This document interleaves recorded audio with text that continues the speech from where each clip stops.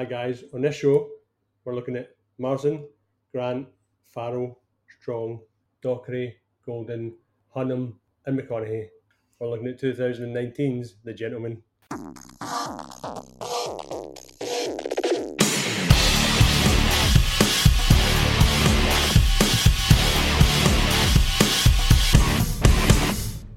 Hello everyone and welcome to another episode of 100 Things We Learned from Film. I'm one of your hosts, my name's Plenty, and I'm going to fucking cut you, you cunt! And I'm John, and I'm a geezer! We'll start off as we mean to go on, eh? Aye, it's honestly, see by the end of this film, I wanted to talk Cockney all night.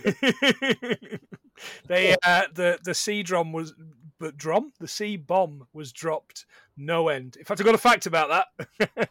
Oh, right, good. What are we talking about this week, John?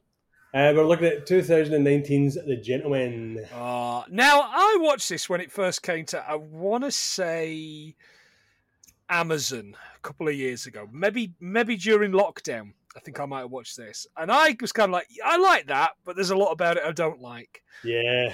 And I did like Hugh Grant's. Hugh Grant is the best thing in it. Hugh Grant's the best thing in it. And I remember from the very onset thinking, I fucking hate that Charlie Hunnam. There's a guy you can't act. There's a guy I don't like. But you know what? I really like him in this. Oh, really? Like, he really grew on me in the next two times. I've seen this film 3 times now. The next 2 times I watched it this week, it really, really grew on me, except for his fucking stupid jumper, stupid cardigan. Oh, the cardigan, yeah. Yeah, he never wore that in Green Street, did he? It's like you're fucking 30. What you doing wearing that? Yeah. I know. It was definitely going for some kind of look, but I know what you mean. Yeah. 2019, John, what else could we have been talking about? There was a lot going on, so I wouldn't even look it up, but I remember Parasite was out. Okay, yeah, won the Oscar the next year, yeah. Right up there. Knives Out, bloody good film as well. Yeah. Us, I went to see that in the pictures. So did I, yeah. But off the beaten track, Stuber. Oh, I saw that recently. That's quite sweet. Oh, yeah. Yeah, I didn't hate that. And is it Brightburn? If I remember. Oh, shitty baby Superman. Everyone loved it except me. I thought it was a wasted opportunity. And Spider-Man Far From Home. Well, I'll bring us down even lower. Hellboy. Oh man, that non-Guillermo del Toro Hellboy. I was raging. I had an opportunity to finish it the off, shittest Hellboy that there ever was.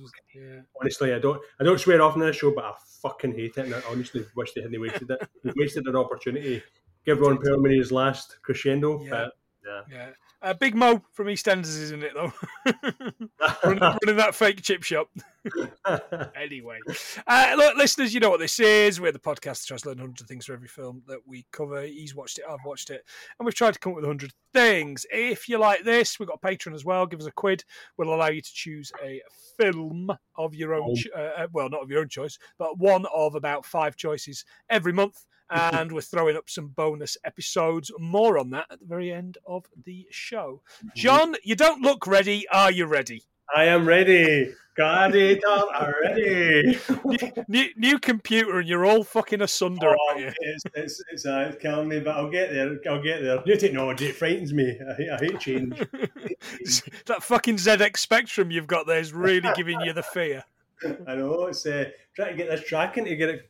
The tape going is just to my tits in. But we're there. I'm here. Turn the tape over and it'll load quicker on the other side. It's all working now, mate. It's all working now. Okay, so we start. Matthew McConaughey walks into a pub. It's not a joke. He asked the bartender for a pint and a pickled egg. I noticed one of the beers on the taps was Timothy Taylor's Landlord, which is lush.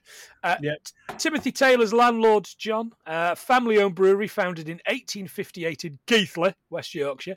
Landlord was created for miners to compete against local rival Barnsley Bitter. South Yorkshire. Oh, okay. Yeah, there you go. I love a pint of Timmy Taylor's. I had that, but I just got the founded year, so well done you. Thank you very much. The pub itself, where this is filmed, is the Princess Victoria, which was a gin palace built in 1829 in Shepherd's Bush. that right? Yeah. And a pickled egg is a hard-boiled egg cured in vinegar or brine. To preserve eggs, Germans, the Germans, were pickling eggs as far back as the mid-1700s. What did they ever do for us? So, John, do you like a pickled egg? I do. I do actually enjoy a pickled egg. I love a pickle for the chippy, like a proper pickle, but a pickled egg is really nice. Yeah, me as well. Really do. So Mickey pulls out his phone, calls his wife, steak night tonight. And then he says, who's there? Somebody approaches behind, pulls a gun. There's a gunshot, and all we see is the pint glass covered in blood, and we get the titles. Now, Yeah. because this is a Guy Ritchie film, it's arguably style over substance, but I still think there's plenty of substance in it. So we're going to miss out a lot of the quotes and the chat, because otherwise we'd be here till about midnight. Oh God, we'd have like a 4-hour episode, but we're not best film fucking ever. All right, so we're not doing that. No, we don't do that. So the music on the jukebox, which is also the music through the titles, he puts the jukebox on. It's called Cumberland Gap by a guy called David Rawlins. The word jukebox came to use in America beginning in 1940, derived from a juke joint, which is derived from the Gullah word juke, which means bawdy. The most expensive jukebox ever sold at auction was a Wurlitzer, sold by Christie's for $22,325 dues. Of course, it was. Wurlitzer was the way forward, wasn't it? It was all beautiful with the bubbles and the neon. Yeah, lovely, that's lovely right. Stuff. Lovely jubbly. Oh, before we move on, one of the other beers on the side is called the English Law Beer, which was a pale ale, 4%. It's brewed by Gritchie Brewing Company. What? Gritchie for Happy Days? Hey, sit on it. There was a jukebox in Happy Days as well. No, yeah. Gritchie, as in the guy that makes the film. Oh, I see what you did there. I see what you did there. Also from Gritchie is Tough Guys Films, which is his production company, which is this one. It rolls right out of the tap. So I've seen Rock and Roller, Revolver. The only one I've not seen that they've produced is Wrath of Man with Jason Statham. So I need to get it watched. Oh, I've not seen that. No. Yeah. Rock and Roller I remember liking a lot more than anybody else. I thought it was really good. I liked Gerard Butler's character in it as well, so that helped. Of course you did. Fellow Scott, Faye Paisley. Yeah, but who calls him Gerard? Nobody. Gerard Butler. I know. Gerard. It's Jerry from Paisley, man. I know. Big G boy. After the titles, there's this character in the kitchen. Is called Ray. He's Charlie Hunnam, and he works for Mickey. We learn. Standing in the darkness, the best thing in this film is Hugh Grant. Fletcher. Hugh Grant, it really is. He's so good. Brilliant in it. Now, most of the film's told by Fletcher talking, so instead of kind of cutting between the two scenes, I'll just talk you through what's happening on the screen. Unless something particularly I have to go back to those two characters. Yeah, but it's basically him telling a story of what's going on, and he's got a plan. Okay. Yeah. While drinking his finest malt whiskey, I see. 150 years old, he claims. Well, there's another one he bought. It was a Glen Farkas. Yep, 1976. So if you want, I can buy you a bottle from Malt Masters for £5,123. You're all right, mate. I'm still not back on the booze, but maybe at some point. Yeah. Sorry, he said it was 50. He didn't. He said it was 1,500 quid's worth at the time, not 150 years old. I can't read my own typing. It seems. He is blackmailing Mickey, okay? Because his editor of this newspaper, which is quite blatantly meant to be the Sun, this guy Big Dave, who's not in it enough. I know. He's a brilliant character actor, isn't he? Yeah. We saw him last in Filth, didn't we? Oh God, so we did, yeah. I'm Frank Sidebottom. Oh, I'm Frank God. Oh, God. Sidebottom. Yeah, It's exactly. Yeah. There's a bit of beef bottom going on later on. Oh no, There pork is bottom. a little bit of Pork yeah, a bottom. little bit of pork belly butt, as the Americans would call it. Yeah. So he explains he's taken dislike to Mickey, and as such, he wants to run a story to destroy him. Fletcher says that he's blackmailing Mickey. He wants 20 million to hand over all the evidence that he has. And this screenplay that he's written, which is strangely called Bush, and then it just says at the bottom, by Fletcher. It's like not even like his full name, just Fletcher. I liked that. Fletcher's explaining he wants Ray to think of a character as in a film, but not with a memory stick, as in analog. He keeps saying, keep the grain in the picture, I say. Old school, 35 mil. 35 mil. Is what he's talking about. 35 mil flexible film was first produced by George Eastman in 1889. Your man Edison jumped on this and used the film as part of his invention, the kinetoscope, in 1893. He claimed the patent for the 35 millimeter gauge film. The gauge of 35 is the width of the film. So 33 millimeters is the width of the film. That's how that works. Right, yeah, because I looked at the filmmaker side of it, and they said it was made readily available to the sort of the film making population around about 1934. So I try to look further back, but no, but 35 mil seems to be the weapon of choice for filmmakers. Yeah, that's right. Yeah, previously it had been 17 mil for the silent stuff, but it just didn't have enough oomph to be able to catch what people were how the lips wouldn't go with the sound on 17 mil. Finally, that college that I paid for is paying off. Possibly not, if we don't get 100 things. So he basically says he does this thing where he's saying, no, don't think about it as TV, and it's kind of the screen goes in a little bit to like 4:3, as we would know, doesn't it, like a box. He says proper 2.35, which is what they call anamorphic, as we know. He says this is beautiful cinema, and I'm not going to lie, he's pretty right. It looks good. That looks good, doesn't it? That opens right out. Matthew McConaughey is called Mickey Pearson. Now, correct me if I'm wrong. Is that not the name of Rodney's mate in Only Fools and Horses? Is it Mickey Pierce? Mickey Pierce. Fuck, it's been doing my head in for days, that. Every time someone's got Mickey Pearson, I was like, all right, Rod. I think it's Mickey Pierce. Yeah, you're absolutely right. He's an American-born Rhodes Scholar. Rhodes Scholar is a scholarship or support award to help kids study at Oxford for free. It was first run in 1903, and there's 103 of them offered a year, and you can apply from anywhere around the world. Even Scotland? If you must. Matthew McConaughey, of course, we know him. Apparently, his dad played football for the University of Kentucky and the University of Houston before getting drafted in the 27th round by the Green Bay Packers. So and fact of the episode. Go for it. No, I was going to say, is he the man from Kentucky?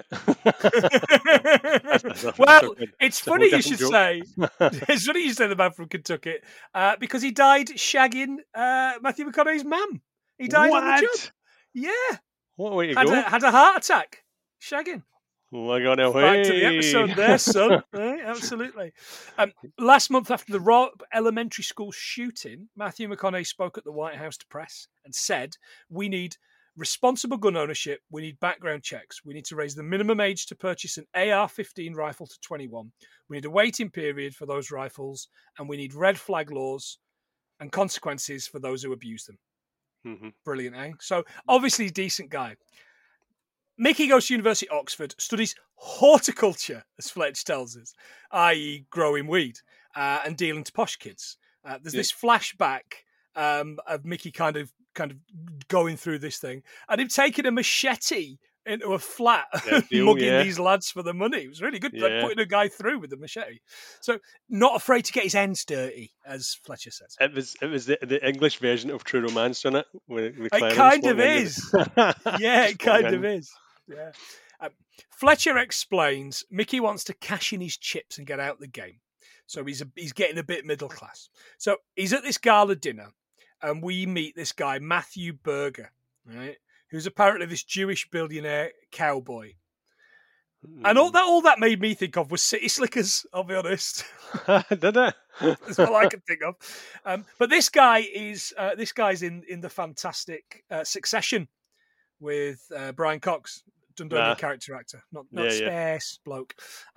He's very, very good in that. And it was one of those things. Is it him? Is it not him? Because he's constantly got a fucking hat and those stupid glasses on. Yeah. This guy's made a big donation to build a cognitive research centre and basically showing off. They go to a posh country shoot and they're discussing Mickey's 50-ton weed empire. Matthew wants to buy it, and Mickey explains he's willing to sell it for £400 million. Yeah. Which sounds like a lot of money. So there's a lot of money. No, it sounds like it, but when you look at the overall amount, even just for Asia, well, I'll go into that later on. Okay, cool. It's a drop in the ocean. Yeah, 100%. We find out the reason Big Dave hates Mickey so much is because he wouldn't shake his hand at this posh do. And he's like, oh no, I'm from the paper. I know who you are. And he just won't shake his hand. And it's really awkward. Like that scene feels like it goes on for 20 minutes, but it's like 20 seconds. It's an awkward scene. Well, I suppose it's made to make you feel like that, so you feel awkward for him, don't you? Yeah. Oh, absolutely. 100%. Did they mention White Widow cheese? He does mention White Widow cheese. Turns out it's actually a strain. Is it marijuana. Really? Yeah. So it says it's a hybrid strain with many-sided cross with Afghani, super skunk, and cheese. But and it's also a song by Christopher Bensted for the score. All right, okay. Oh, fantastic. Well spotted, that man. But as soon as I heard White Widow cheese, I was like, nah, that can't be true. That's not right. It's true. Now, at this point, I've got a question, right? Why is Hugh Grant playing this role quite so fucking camp and homosexual? He really does. All the time. Do you think the character benefits from being homosexual? Maybe pandering. Maybe just possibly, but it's just the way he plays it over the top. I didn't see any need for some of the terminology, I think. Yeah, and because it's a serious situation as well, I thought it was maybe a bit. It's a bit weird. I thought it was just a bit of a camp fella because I thought he was just doing it at the beginning just to muck about, but later on he keeps doing it and doing it and doing it. But I think you're right. I think he's obviously written it as a gay character, but which is absolutely fine because from what we can tell, every other character in this fucking thing's straight and white. So we need, we do need that. But ultimately, it's the kind of like, it's time to leave. Oh, I'm just lubing you up. And that's the thing. It's the levity in comparison to the situation that doesn't compute. So I mean, if you're in that situation, it's a serious situation. You don't want to be fucking the person about you trying to get the money off it. So it's a bit weird. He made it work though. Oh yeah, he made it work. But I'm with you. I thought he maybe just overplayed that maybe a wee bit. Yeah, I wasn't. I just didn't get it. I think he could have played a straight character without having to necessarily play it like straight boring. He could have still been fun. He could have still had the camp kind of ways about it. Or he could have been a homosexual character without the overtly sexualization of kind of Charlie Hunnam's character. Yeah. Anyway, that's just what I was thinking. I think we both picked up on that. I picked up on that straight away. As I say, it was just for me, it was more the fact that some of the things he was saying, it just didn't fit in. So it was a bit weird. It was weird. Yeah. So the question is, how's Mickey kept 50 tons of weed under wraps? Mickey explains the problem with land in this country. He says it's that there's not much of it, and that public access, even when it's supposed to be private. You've got dog walkers, footpaths, right to roam ramblers, badger lovers, and any other busy cunt with time on his hands. And it's some woman's busy as nosy. Is it nosy cunt? Just busy cunt. This woman with an arrow above her head. Groups, forums, meetings, social media. I love a good chat about this. Anyone who's decided to mow his lawn without a license. It's kind of like, Jesus Christ. But he mentions heritage sites. There are 218 listed UNESCO World Heritage Sites. There's only one that has been delisted since they started doing them, and that's the Arabian Oryx Sanctuary. The Arabian Oryx is an animal. The unique desert ecosystem in Oman has been taken off as Oman has reduced the size of it by 90%, meaning the numbers of breeding pairs of oryx is down from 450 to 65. They reduced it by 90%, did you say? By 90%, yeah. Jesus. I assume for building on or whatever. But yeah, it was taken off in the 90s for that. I've been to quite a few UNESCO World Heritage sites, and they're a funny setup. There's, I think, New Lanark's one, John. I'm pretty sure New Lanark's one. Yeah. Right. Saltaire's one in West Yorkshire. Trinidad, the south of Cuba, is one. So there's I think I've been to probably about 15. Right. But yeah, they're basically they're a thing that's monitored, and there's rules around what you can and can't do there. So what you can and can't build. He moans about parish councils. Parish councils are civil local authorities found in England, which are the lowest tier of local government. You have no authority here, Jackie Weaver. That's exactly right. Jesus, I'd forgotten about Jackie Weaver. Explains to Matthew that he's bought off lords, ladies, dukes, duchesses, okay, and their homes. These things are expensive to look after because they get damp and they need basically looked after because they're old. And then when you inherit a fortune from your parents or from somebody, you lose half to the state. So what he's done is he's using their land. He's paying them yearly to use their land. They keep getting paid, and he can hide his 12 farms across the UK, all on posh country estates. Which I was kind of like, that's a great idea. Yeah, that's fantastic. And they pull up at this little shipping container, and you're like, okay, right, is that where it is? They open it up, and it's just a workbench, tool shed with this ball peen hammer, which always makes me think of penises when I think of ball peen. Ball peen hammer is a metalwork hammer, and scrap in Fallout 4. So much fucking scrap in Fallout 4. No. He moves the workbench out of the way, and it goes down the stairs into these huge cabinets, massive. Oh, thing. yeah. And Matthew just goes, "Oh, England's green and pleasant land." It's a great line.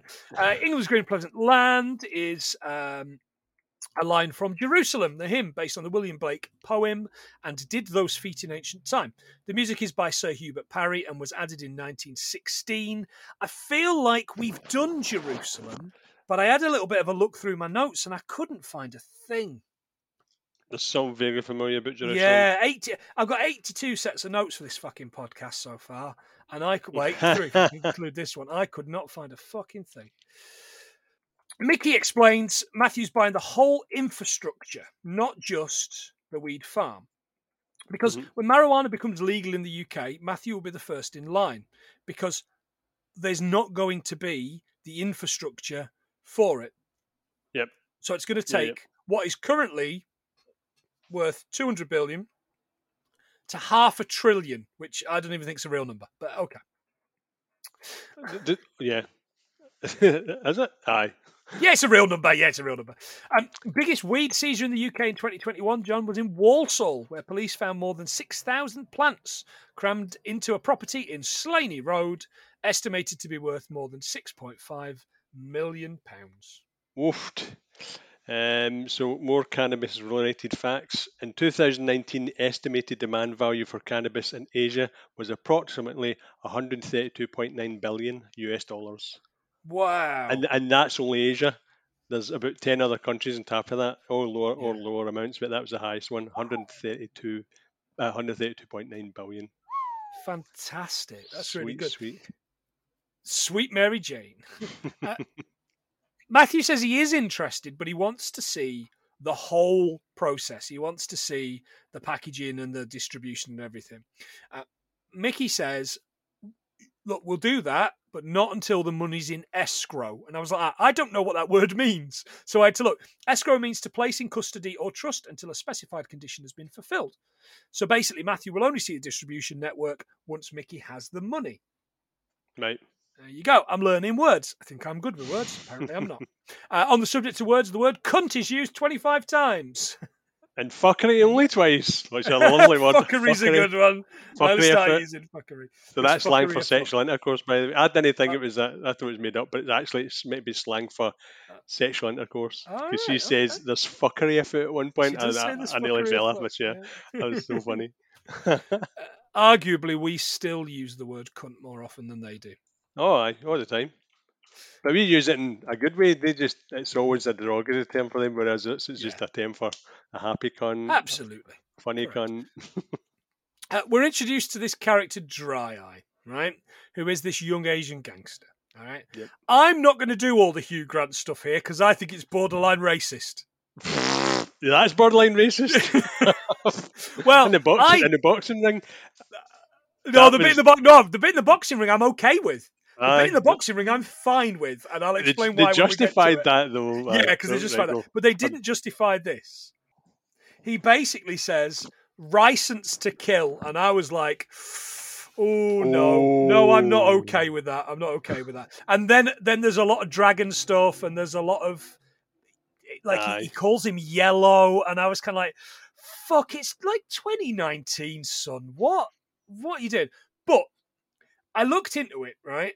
And the actor that plays Dry Eye, Henry Golding, who, by the way, I haven't seen in anything else, but he's great in this. He's really good, yeah. He's a real bad bastard, isn't he? Yeah, and I was quite surprised I've not seen him in anything else. I thought he'd have been snapped up after that, but I've not seen him in anything else either. He was interviewed by Enemy, and he said, if you think gangsters aren't going to be racist and go down to the lowest derogatory terminologies, I don't know what kind of world you live in. Okay, mate, if you're all right with it, it's good enough for me. But Jesus Christ, We'll elaborate on this later on. But I just I loved his remake. Oh, yeah. Fuck.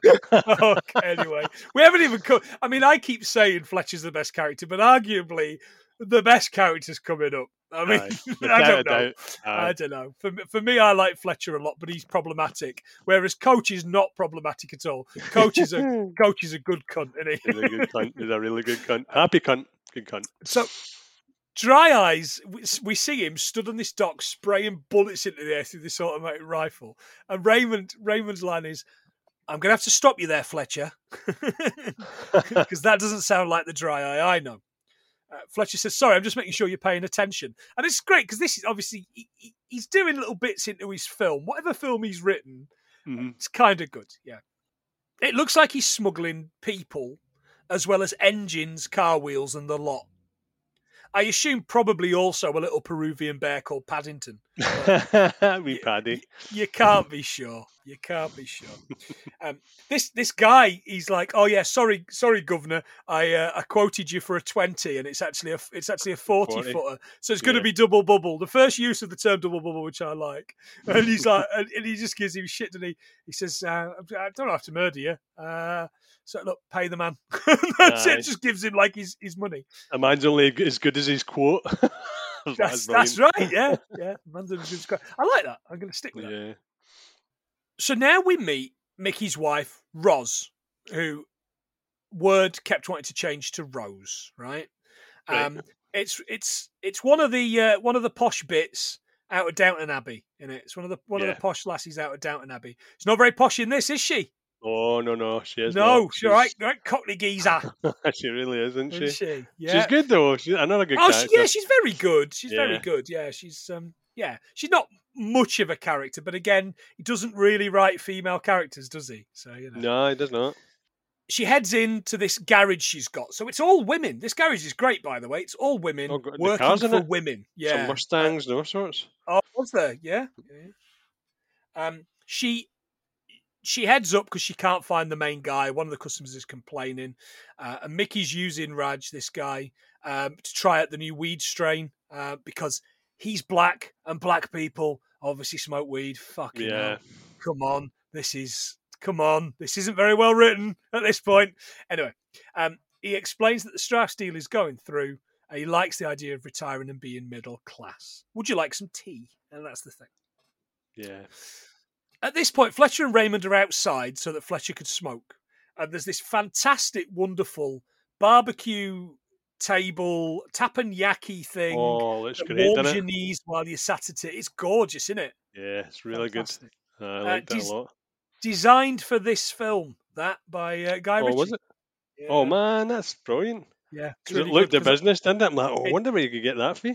It did look the business, yeah. Fletcher says, "Oh, I really like this. Where did you get it?" He says, "You can take it with you if you fuck off now." And Fletcher, any chance of some steak? I know, it's great. quite a weird request, isn't it? Yeah.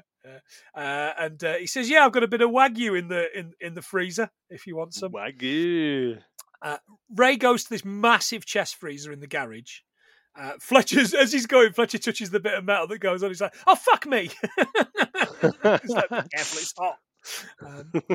He grabs these steaks, these frozen steaks from around the corpse.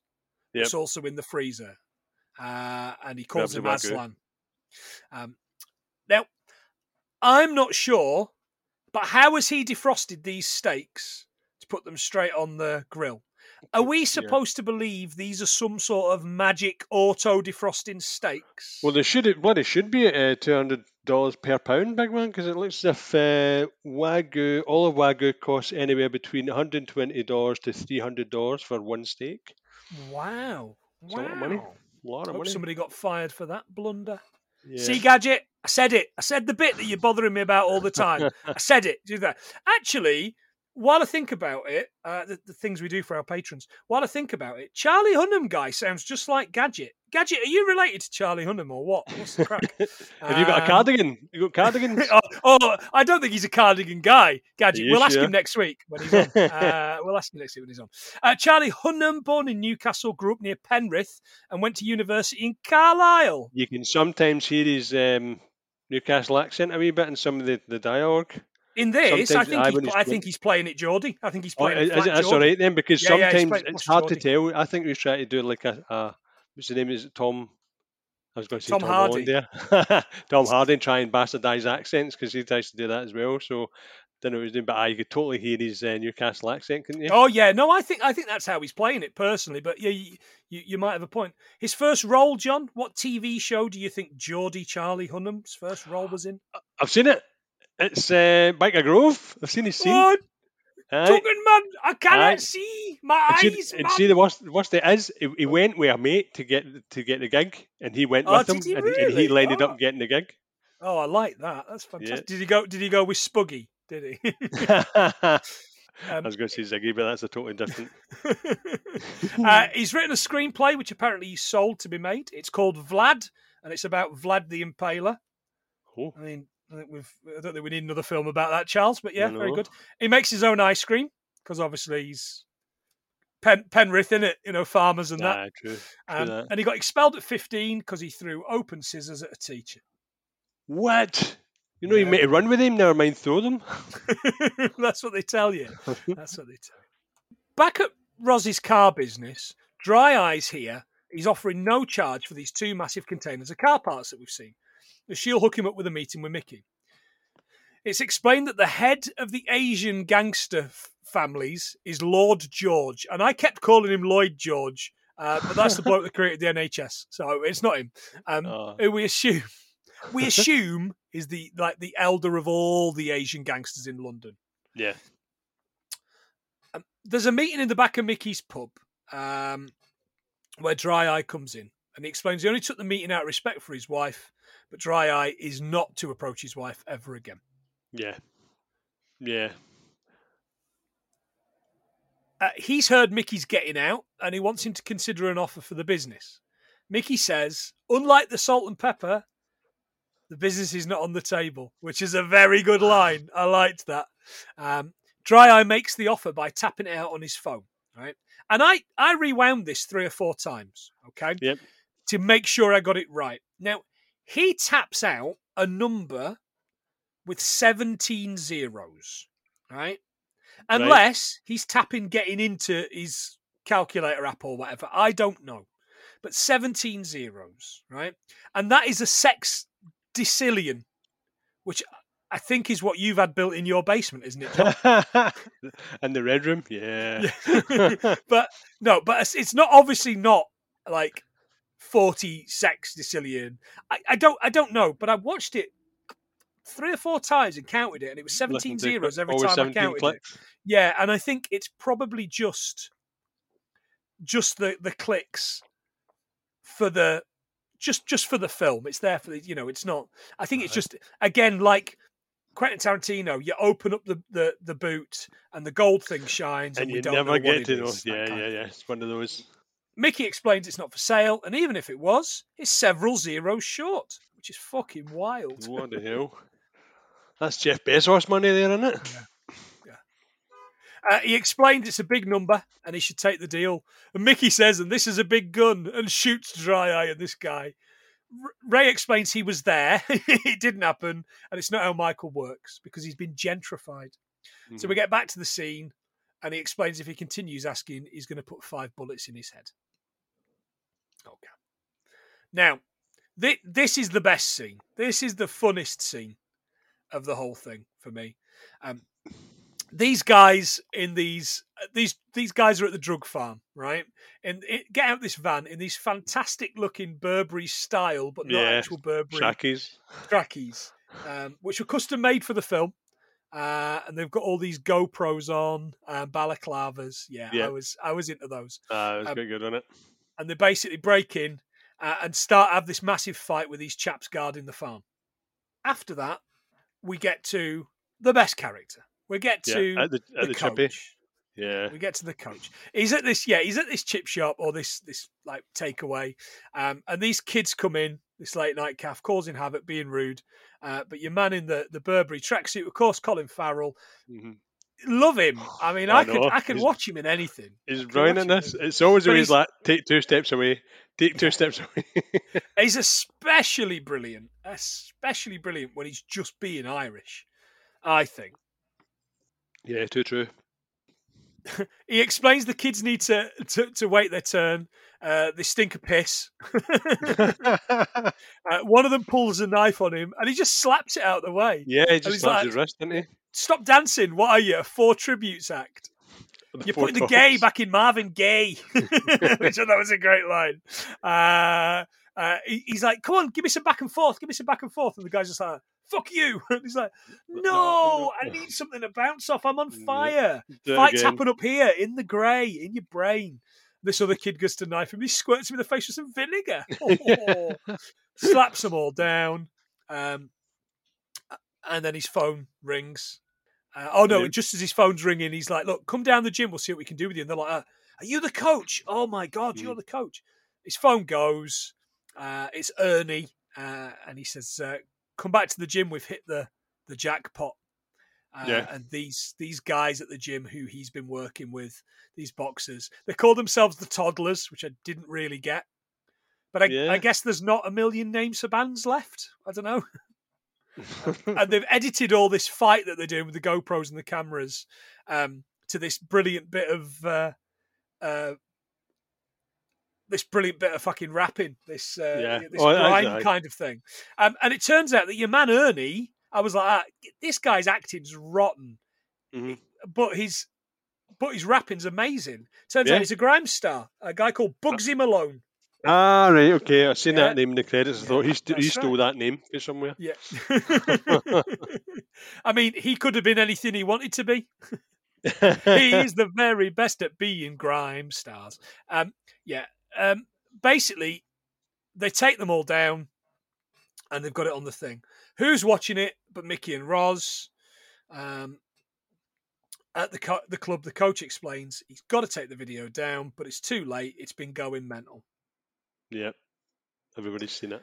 Yeah, at Mickey's, the guards who've been battered, honestly, we're just really impressed. The skill of these lads, they've been trained really, really well. That's great. Rosie has figured it out, and this is where she says that there's fuckery afoot, isn't it? Aye, she knows that something's up.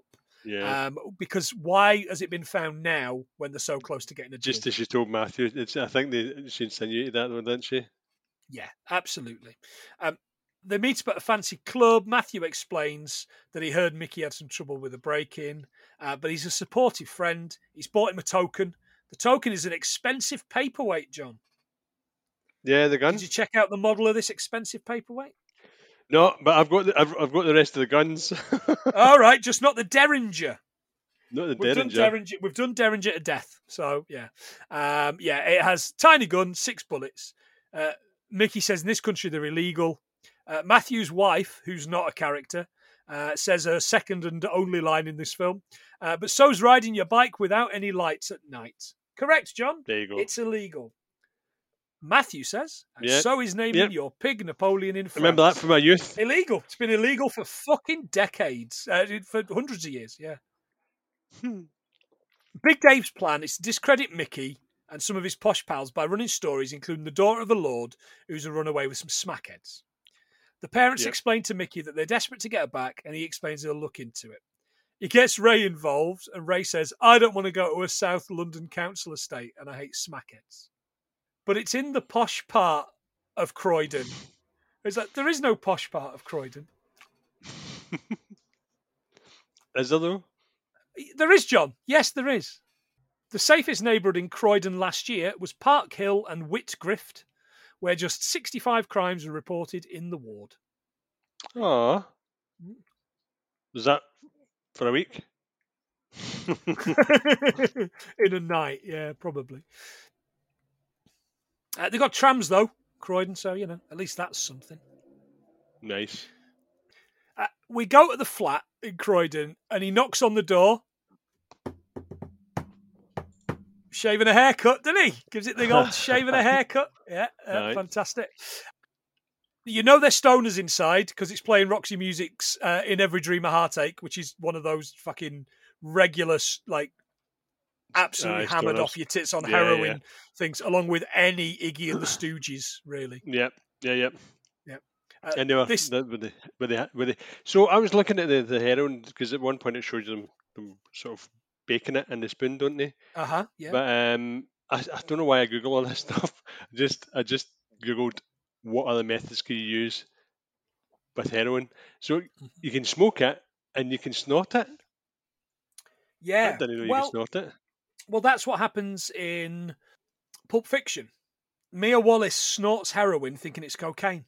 Oh, God, yes. That's how she ODs. Yeah, there you go. Right. Because he's been and bought the heroin from... get my little black medical book. Didn't he? You're going to be okay. Different film. Anyway. From the Flies, boy. Yes, exactly. And the lassie out of the Commitments. So they get in by basically battering down the door with this fucking...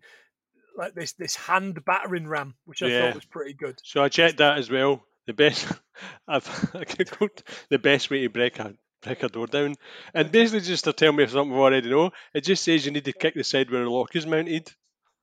Okay, I knew that. I didn't need to Google that. Now I'm going to get into trouble for googling something I already know. So something you've been doing for decades. Yeah? Exactly, smashing doors in. We won't say what ones. Wait, here he is. So this heavy Dave tells him to sit down. He goes and stands by the door. There's this other character, Bunny, isn't there? He's reading the paper, the big lad. Bunny.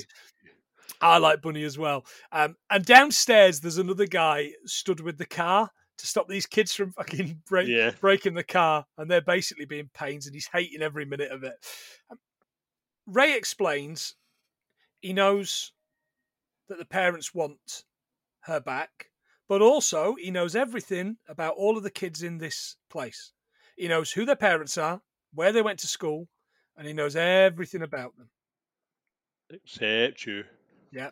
Laura knows that he works for Mickey, and there's this Russian kid, he calls himself Aslan, who also knows who Mickey is. Big dick swinger, he says. Ray explains Bunny prefers the gym to drugs. He says, what can you lift? He says, I can lift 3 wheels per side. And one of the smart kids, he says, what about you, to one of the smack kids? He says, what can I lift? He says, oh, I know you couldn't lift a wheel of fucking cheese. Well, he's going old school on that spliff, isn't he? Oh, yeah, absolutely. He's talking about how to, how to roll the perfect kind of joint, isn't he? Yeah, half and half. Yeah. He says, what's wrong with the old days? Having a smoke, having a drink, having a smoke and a drink of some wine, fingering the wife while you play some Barry White. And none of these kids are old enough to know who Barry White is. And then one of them says, "Sorry, am I in the bath while Barry White's fingering my missus?" Which I just go, okay. I like that. Barry White, John, Barry Eugene Carter, died in 2003. Doesn't seem that long ago. Nearly 20 years. Yep. The Walrus of Love. The Walrus of Love, that's right. He smoked approximately 150 cigarettes a day. Fucking I wonder he died at 58. I know. Then he's got that voice as well. Yeah. Oh, yeah. Oh, the man's out at the bingo until 9 o'clock if you want to come round for some liver. Nominated for 11 Grammys, won 2. Fucking loser. Oh, man. There Poor you Baz. go. Don't go changing, try to fool me. I don't know why he's from North Yorkshire. That's your Bolton. He's a turn at the Phoenix Club. Yeah. Laura agrees to leave. By the way, the character of Laura is played by Elliot Sumner, who is Sting's daughter, John. Oh, what? Yeah, a little connection to Guy Ritchie's first film, Lock, Stock, because Sting's in that. Still a brilliant film. Yeah, it's one I've not watched for donkeys. Yeah, I really need to watch it. to it. I've watched kind of all the others a lot, and I think I've only seen that maybe 2 or 3 times, and not for at least 15 years. Ray tells Dave to keep them in the flat for a little while, and Aslan takes a hammer to Dave's back, which does nothing. It's like Dave's back is coated in steel or something. Yeah, he just brushes it off, doesn't he? Yeah, absolutely. And then he charges Aslan out of this open window for his trouble. Yeah. Hits the ground right behind the guy guarding the car. And all these fucking kids are all taking photos on the camera phones. Yeah, the next scene's basically a chase scene, isn't it? Yeah. They're all getting chased down by the heavies and Ray for the camera phones. Fletcher's there, of course, taking photos in the background. Mm-hmm. Fletcher explains at this point he wants the toilet. Ray makes him take his shoes off before he goes in. And when he comes out the toilet, he sees Bunny and Dave with the corpse of Aslan. Yeah. There's just a big stare off, which I thought was really funny. Yeah. And then Ray walks in. "Is there a problem here?" Fletcher says, "Oh, no problem. I don't see a problem at all, but I did forget to wash my hands." And he goes back into the bathroom. I said, "Look, can you call ahead next time?" And Bunny's line is, "Oh, yeah, sorry, love." And I love it when big, massive butch men call each other love. I really do. Like, it's such a throwback to the 60s. It's brilliant. Absolutely brilliant. I am all for calling big butch men love, but I do not want to be fucking eating soup through a fucking straw for the rest of my life. No. Because so many people today are so fucking precious. Yeah, they just don't understand that it's just a nice thing to say to somebody. Anyway. We're in the boxing gym now, and Coach asks Ernie, Bugsy Malone, if you got the name of the Chinese guy. Ernie says his name was Fuck with a PH, like fat. Brilliant. Coach says, "Don't get street with me," which is really good. Really, really good. Don't get street with me. Oh. He's such an old man in this, isn't he? I know. He really is. And this is the bit you were worried about talking about. So if you're cutting this, you can cut whatever you want out, mate. All right. So Primetime, one of the other boxers, shouts over at Ernie to get in the ring. And he calls it, he says, "Get in the ring, you black cunt." Right? Yep. Now, of course, Ernie is upset. And you understand why Ernie's upset. But Coach explains to him, he is saying 2 things. He is saying you are black, and he's saying you are a cunt. But what he is not specifically saying is you are a cunt because you're black. The 2 separate And I was things, kind of like, that's very good. That's very good. But John and listeners know we are not black. So tell us if you are black, or if you have, if you are not white fucking British like me and John are, tell us, would you have an issue with this if somebody said to you, "You Chinese cunt," or would you have a problem with that? Anyway, it's going down on the recording now, so people can edit it however they want and, download it and edit it however we want so we look racist. But whatever, not bothered. We'll take fucking Tanner down with us when we go, so it's fine. But what he says is, Ernie says, well, Primetime's a gypsy, but I wouldn't call him a P word cunt. Yeah. Now, I'm not saying the P word because I am vastly against the P word. Right. Yeah, I know you all know the P word we're talking about. We've all Yeah. seen Snatch, ladies and gentlemen. We know what the P word is, but I'm not going to say the P word. I think this is going to be our last episode. I think this is where we get cancelled. Well, Yeah. we got off-commed. Yeah. At this point, Ernie says, "Oh, by the way, I know the guy that we took the money off of," and he says, "Now, don't you fucking tell me his name's Mickey Pearson." He's like, "Blimey, coach, are you a gypsy? Are you reading tea leaves? Have you got a crystal ball?" Now, that's racist, in my opinion. Yeah. Just because he's Irish, but it's just the bit where he goes, "Now you fucking tell me." Aye. He's furious, isn't he? Everybody's going crazy. He's like, just carry on. Nobody tells you to stop. Yeah. At Mickey's pub, Coach walks in and speaks to Ray. He explains he knows who he is. "I know you're the consigliere." Consigliere, of course, as we know from The Godfather, R.I.P. James Caan, is basically the solicitor, the man who takes care of all the legal side. And he wants to apologise for the lads. "I'm taking full responsibility. They're young and stupid, and I'm offering my loyalty. And my loyalty is my word and my time." Coach takes Ray to the back of his car to show him the character Fuck. Because he keeps saying What a conversation. Fuck. Yeah, Instead of saying fuck, he keeps saying fuck, doesn't he? He says like the word fuck, only spelt with a PH. What, like fuck? And he says, yeah, for hook. Yeah. Stop saying it wrong. You've the point where he actually struggles when he gets him out. He says, "Shut the fuck up." Fuck up. That's it, shut the fuck up. I'd missed that, yeah. Now, they get Hook out of the car, and he makes a run for it, still bound, isn't he? Dives over this bridge onto these tube tracks where he gets run over. Jesus. Mickey says, Are we going to have to get you some parachutes to Ray? Yeah, Doesn't he? we've seen a pattern here. Keep falling. He's going to take care of everything himself. So he goes to Lord George's restaurant. Lord George is watching. What you watching? I'm watching the telly. What you watching on the telly? I really liked hearing Matthew McConaughey say telly. Telly? Did you like the way you said it? Yeah, just something like, I am watching the telly. What are you watching on the telly? I am watching the racing by satellite from Hong Kong. My only vice. My only vice, yeah. 2-horse racing courses, legal at least, in Hong Kong. The Happy Valley Horse Racing Stadium sounds fun, doesn't it? Does it sound good? 55,000 people and was opened in 1845. The Sha Tin racecourse, which is what I think probably what Lord George ends up doing at the end of this scene, Sha Tin himself, was opened in 1978 and holds 85,000 people.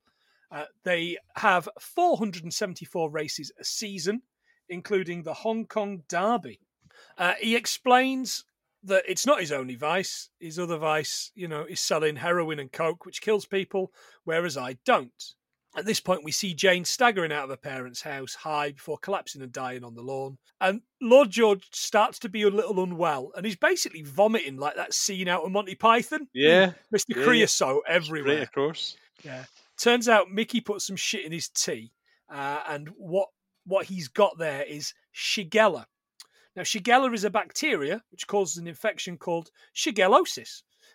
Most people with Shigella infection have diarrhea, sometimes bloody, fever and stomach cramps. Symptoms usually begin 1 or 2 days after infection and last 7 days. Most people will recover without needing antibiotics. Right. There you go. Yeah, it looked painful. It did look pretty fucking minging, didn't it? And what was in that tea that was bright orange? That's what I want to know. I know.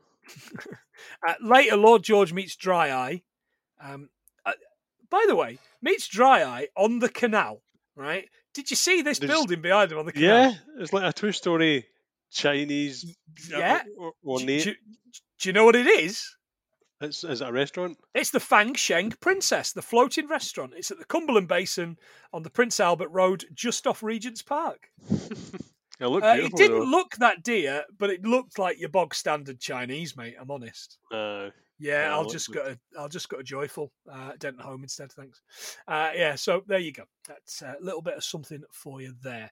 And at this point, they have a bit of a set too, doesn't he? Dry Eye and Lord George. Yeah, and he says, look, you're old, I'm young, I'm the new, I'm moving with the kind of times. Yeah, step aside, old man. Yeah, and don't push me. Yeah. Fletcher explains Lord George was found dead. Anybody else would think it was Mickey or Ray, and Fletcher shows Ray a picture of Matthew and Dry Eye at the football, which he filmed from the other side of the stadium. He says, I had it lit, read and translated, like the 1974 film The Conversation, which was released between the two Godfather films. It's kind of like, okay, this is good. Gene Hackman, of course, was in the Conversation. Harrison Ford as well. Harrison Ford, yeah, absolutely. Francis Ford Coppola. Yeah. Written, produced, and directed by Francis Ford Coppola. Absolutely, and associate produced by a fuck ton of cocaine, because Coppola was famous for it.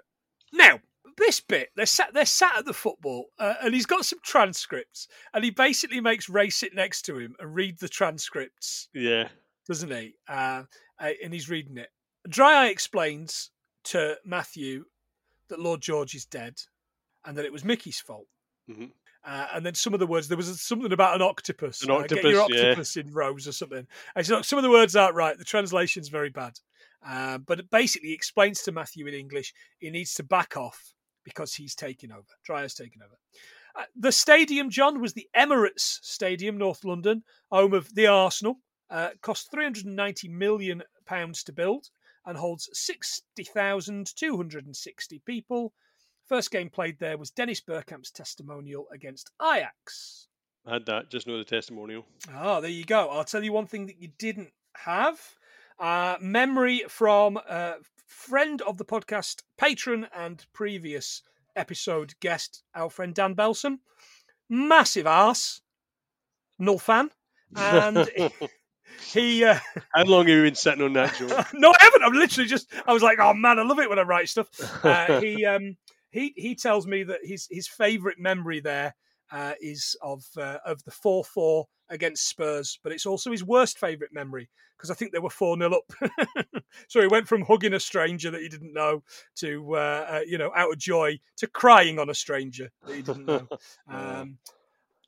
If you want a box, which is what they've done, we can get a box there, John, for the 30th of October to watch the world famous Nottingham Forest. The Forest? Because so far this season, me going to watch Forest has been an absolute fucking disaster. Did you kill it? I was sat with the Geordians the other day and I managed to kind of keep it together as we got fucking hammered. 15-seater executive box, John. £6,750, including VAT.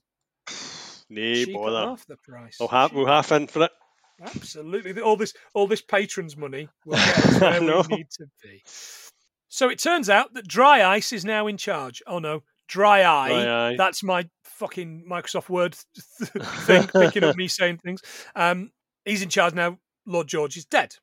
We now go to the boozer, which is basically the scene from before the credits, where he's on the phone, Mickey's on the phone, but we also see it from Rose's perspective. Somebody comes in, and this is where Mickey realises someone's there. Someone pulls the gun on Mickey. We see the blood on the pint. Turns out there's another person there. It's Ray has shot the gunman to save Mickey's life. At Roz's office, turns out it's Dry Eye. Dry Eye, yeah. Yeah, Dry Eye's there with a couple of goons. And basically, he says, he's going to get what he wants. He's going to get the business or he's going to kill her. Mickey jumps in the car. He's driving like a maniac. Yeah. To get across town to save Rose. Charlie puts the... he puts a seatbelt on him, doesn't he? Like, it's a big hug for him, isn't it? It's a lovely hug that he gives him putting the seatbelt on. But Mickey's not watching the road. They get sideswiped by this truck. Properly cold-feeted, don't they? Like the lassie in Cold Feet. Yeah. Roz has the little derringer. She says, can I just have a little boiled sweet? She gets to open the thing. She does this really good kind of like this mime with her fingers of going to get a sweet like an old person would do. But it's the thing with the derringer. She pulls it out and she says, "Look, it's got 2 bullets. And if you don't leave, someone's going to get shot between the eyes. The alternative is a little bit absolute." And this is the bit where Dry Eye picks up. "I'm going to have to pick you up here on your grammar because it's either absolute or it ain't." Yes. So we learned about something being absolute and the grammar there. Fantastic. Thank you, Phil. She shoots between the eyes the guy who hangs around for a little bit, doesn't he? Like hangs around. Yeah, for a waits bit and looks at his hand and looks up and then kicks it. Yeah, and then she gets the other guy. Of course, Dry Eye knows she's used 2 bullets. And basically, he's about to rape her, isn't he? Yeah. He's about to. Yeah. He's getting his dick Kicks out her legs apart. when Mickey comes through the door and empties a clip into him. Yeah, but it's good the way it happens because she just lies with her face on the desk, doesn't she? Yeah. And then she's like, "You took your time." Yeah, something like that. Absolutely covered in blood. Yeah. There's not a dry eye in the house. It's all over the house. The airbags go off in the car, by the way. An airbag replacement on a Range Rover, John, will average between £200 and £400, depending on where you get it done. Jesus. And depending if they're front and back. Right. Fletcher explains that Matthew needs a reliable pair of hands, someone like Ray, but the reason he didn't ask Ray is he was going to get Dry Eye to do it. If Dry Eye helped him drive down the price. So everything was on Dry Eye, basically getting the toddlers to do that job. Yeah. What Matthew didn't plan on was Dry Eye killing Lord George. Matthew's a bigger fish than Dry Eye and threatens to kill him if he doesn't fall in line. Fletcher explains that Ray's got 72 hours to get him his 20 mil that he wants for this, or he reports the story. And if anything happens to him, he's got insurance. Yeah, as always. It starts to ramp up now, doesn't it? This is we're getting into the kind of the end game. Yeah. Ray's on the phone to somebody as Fletcher leaves, explaining he thinks he's very clever, does Fletch. Let's start with Big Dave. Outside Big Dave's office, the toddlers turn up, right? And there's this guy, this security guy, who's also his driver. And it's kind of like, tell him you know karate or whatever. He's doing this pose. I just posed at him, then when they all jump out, he's like, sorry, boss, I'm only a blue belt. Blue belt. Fantastic, yeah. They bundle him in the back of the van, and he wakes up the next morning with Coach there. He's naked, he's covered in shit. Yeah. And he's telling Camden, Coach has done a good job of, look, Camden, you're right. No, it's fine. I'll get you out of here. I want to get you out of here. He said, I've just come into films. I'm now making films. Yeah. And basically, I made a home movie with a farmyard pig. Coach says, have a look at the video on the laptop. The only way to make it go away is stop your obsession with Mickey Pearson. Yeah. Big Dave watches it, and it's blatantly him having sex with a pig. And although we don't see it, right, the editing's on point, right, because they've put on kids singing Old MacDonald over it. And he's like, oh, you're a beautiful pig. Let me tickle that belly. Oh, you're so naughty. Oh, God. They've drugged him. We discovered they've drugged him. Yeah. And then there's a bit with, do you want some applesauce? And it's all this ADR stuff on this film, which is absolutely brilliant by Eddie Marsan. He's a lot of fun. He's great in everything he's in. Oh, he really is. Yeah. He's a chameleon. He's definitely a chameleon. He plays kind of the pathos, kind of sad sack quite well, doesn't he? He's like Toby Jones in that regard, I think. Yeah, the only one that stuck out for me was a bit weird was Hancock. He stood it like a sore thumb. Yeah, he stood it like an absolute sore thumb. I'd like, that's just no him. It's just no him. Also, he plays the brother in that Ray Donovan show that I stopped watching about 2 series in, and it just doesn't work for me. Nah. But I fell off that very quickly.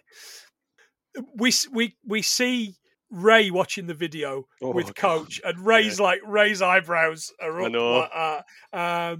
It's nightmare fuel. Coach says, "Look, I was there when it happened, and I'm still shocked. It'll be with you forever." By the way, you can get Coach's tracksuit from Sports Direct, John, if you want one for £60. Nah, I'm good. Do you know what? I'm glad I'm not drinking at the minute because I'd have fucking bought one. They've got to be my size. If I was drinking, I would have bought one. I'd look like a right fucking tail. Walking through town in one of those. Ray explains he's got one more job from Coach, and Coach says, well, look, 3 strikes and I'm out. At the fish market, Mickey's meeting with Matthew, and this is where he distributes his weed. At Piked Fine Fish? Of Aberdeen. Yeah. I looked up, I was like, oh my God. Real? No. Right. No. Well, you wouldn't think a company would survive Cold pipe. kind of people suggesting that everything's weed. I know. Yeah. Can we get 25 kilos, please? Yeah, absolutely. Can. We turn up with some salmon. You'd be gutted, wouldn't you? You'd be like, where's my witch cheese? Matthew wants to pay less after the break-in. He believes that after the cops come sniffing, they'll have to stop for a year and it'll take 3 years to get back to full figures. So he does all this maths thing and he says it's worth 130 million. It's not about the first domino that fell, it's about the last. Yeah. He says, I will offer you 100 million for the thing as a friend. Mickey explains, the big mistake here is you've mistaken me for some kind of cunt. Let me introduce you to the first domino. He moves some boxes aside and we see Dry Eye's corpse in the freezer. Yeah. Matthew denies knowing him. I don't have any relationship with him. Mickey's got the video from Fletcher from the football, so Mickey knows that they're in it together and explains he's keeping the business, but Matthew has got to pay him 270 mil. So that's the 400 minus the 130 he claims it's worth. Or he's locking him in the freezer. Transfer the money across. And I also want my pound of flesh. I don't care where on you it comes from, but I want a pound of flesh. Yep. Yeah. And he's got this knife, hasn't he? And then Bunny goes in with him because he's very good with a knife. Now, for me, John, finding a pound of flesh won't be a problem because I'm a vastly overweight man. For you, it'd be a little bit more difficult. But for this little fucking weasel... Yeah, that's coming off. Tiny, wasn't it? That's coming off a buttock, at least. Yeah, absolutely. Absolutely it is, yeah. This is obviously a few days later where we are now. Mm-hmm. And Fletcher's back at Ray's, and so is Coach. They've got both the cases that contain Fletcher's insurance policy.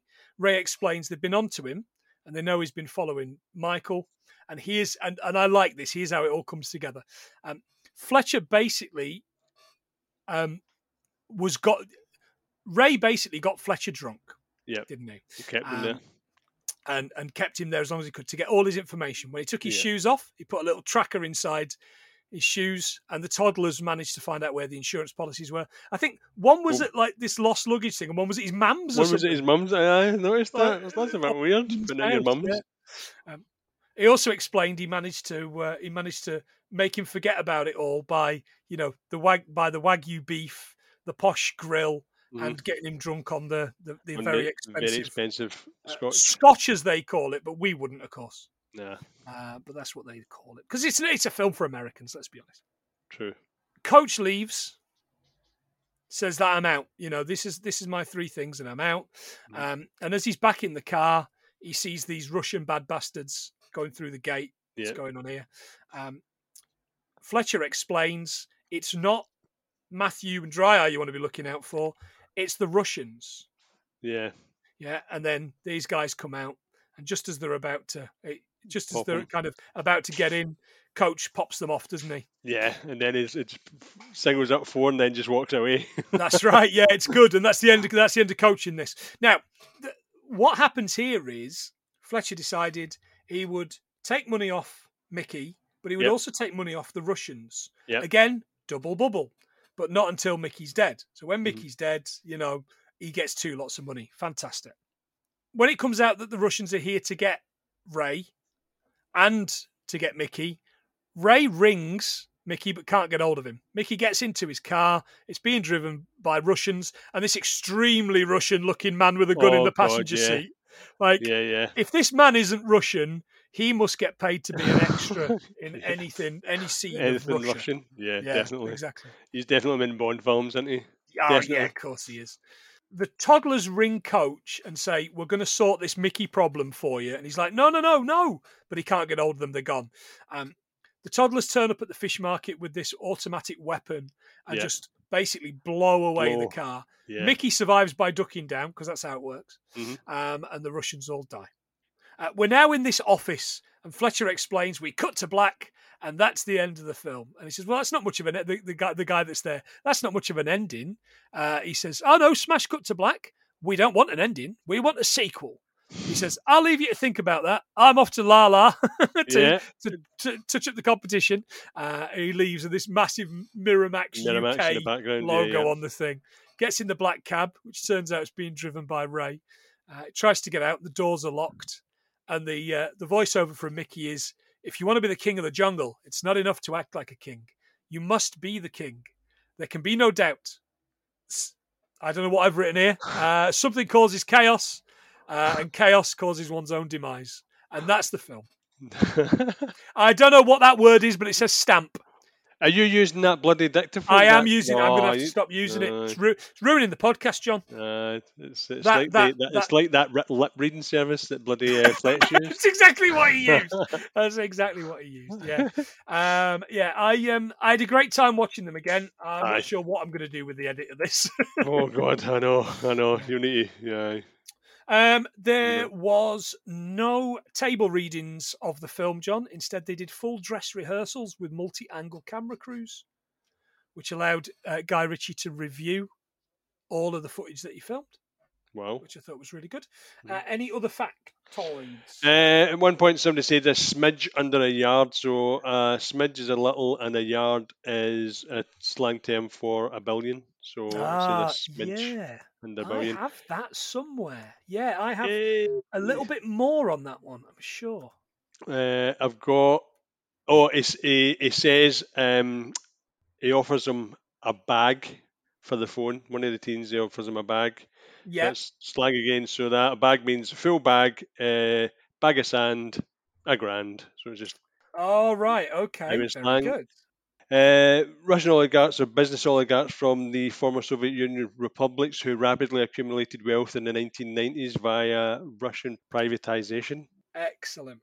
That's me. I've got the guns. You got guns? Yeah, I've got guns. Go for it. So my handguns go Beretta 92 FS. I've got a Beretta 92 FS Inox. I've got a Beretta Model 70. Heckler and Koch UPS USB compact, Heckler and Koch P2000 SK, Heckler and Koch P30, and Makarov PM. Some machine guns. We've already went through some mini Uzis, but there's something called a CZ-V61E.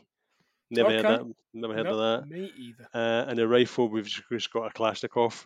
Good old Kalashnikov. Good old Kalashnikov. Yeah, can't go wrong when you absolutely positively have to kill every motherfucker in the world. No, if you have to positively kill no one, because Kalashnikovs are what we mainly used in the A-Team mind, and never shot one person. That's a very good point. Brilliant. Fletcher's Ray-Bans had red lenses in to give him a more sinister feel. It was a bit weird. I did think it was a bit of a strange choice. Kate Beckinsale was originally cast as Roz, but dropped out 2 weeks before shooting. Not really much of a role, though, is it? I would have thought Kate Beckinsale would have expected more than some lassie off the telly. The working titles were Tough Guys and Bush, same as Fletcher's script. Hey, nice. Works for me.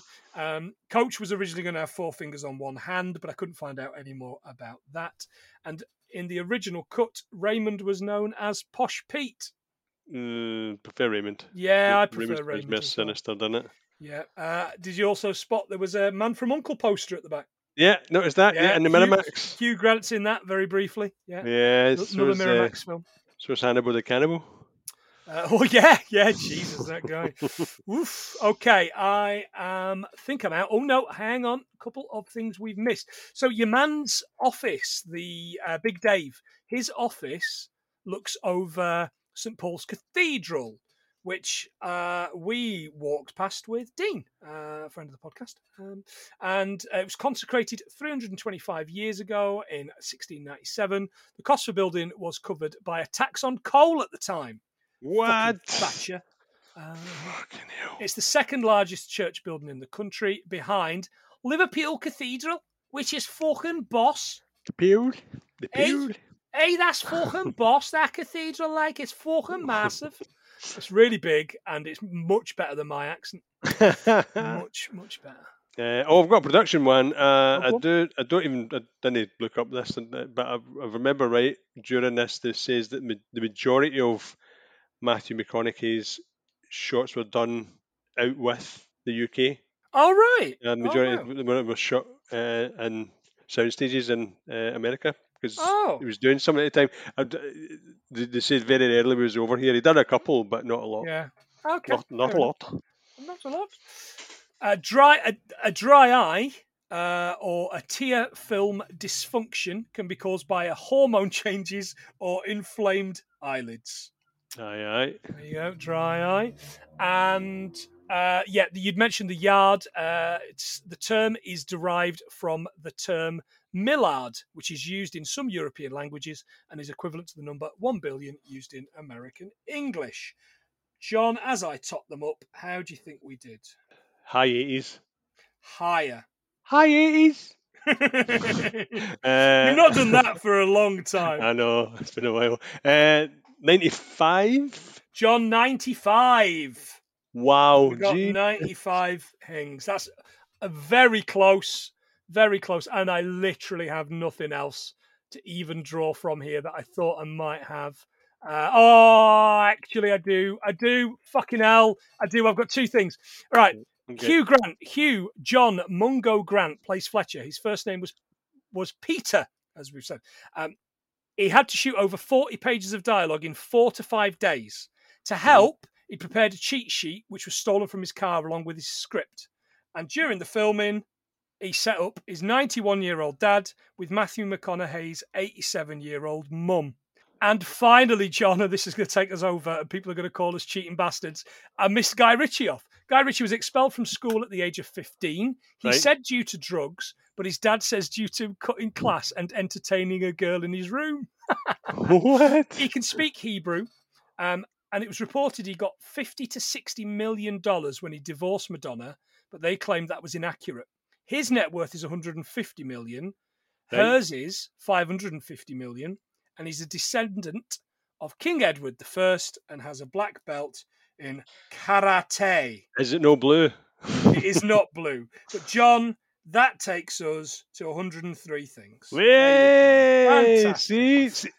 You and your notes, you've got notes everywhere, man. I put everything in fucking order, and then I skip things to see another thing and skip things to see another thing. When really, Hugh Grant stuff should have been when Hugh Grant came in, and the other stuff should have been when we looked at the director. Fantastic. Right, okay. Patrons, you know how this works. If people want to give us a quid, and we will give you a shout-out at the end of every show. Okay. Exclusive episodes, all sorts of things. At the minute, we're doing... as this goes live, you will hear me and the fantastic Ian from Cult Connections talking about 70s public service films and children dying on farms. It's fun for all the family. Right, shouting out those lovely gentlemen and ladies patrons. Nigel Davis, owner of Wonder Emporium, does accessories for tabletop and mini games. Get him on Facebook by searching for Wonder Emporium, as well as Etsy, sells everything tabletop. Great deals. Mention the podcast, you'll get something. Paul and Sophie of SB Film Viewers, last week they did Snatch, so it's a nice double header with this. And I really need to get back to Paul about some Patreon exclusive episodes that we're going to do. Sorry, mate, I'm going to do it. Ian McComish, Saz, Phil, and Rachel, and Gav, non-podcaster patrons. They've got nout to advertise, but I want to get them all on an episode. I love you all so very much, so dearly. You are all wonderful human beings. Come on the podcast. We can do a music or a film thing with you. It would be great to have you on. Dan Belson, we've already mentioned him before. Gav Belson, Be There with Belson podcast. John was very mean to them last week. John, will you say something nice about the two brothers this week? Do you know what? The guys are amazing, and I feel really bad for saying what I said. But I honestly think they're amazing. I really do. Yeah. So, sorry, guys. Yeah. It won't happen again. The thing is, you said it off air, and I said it on air. So actually, I'm the prick to blame, but still blowing it on you.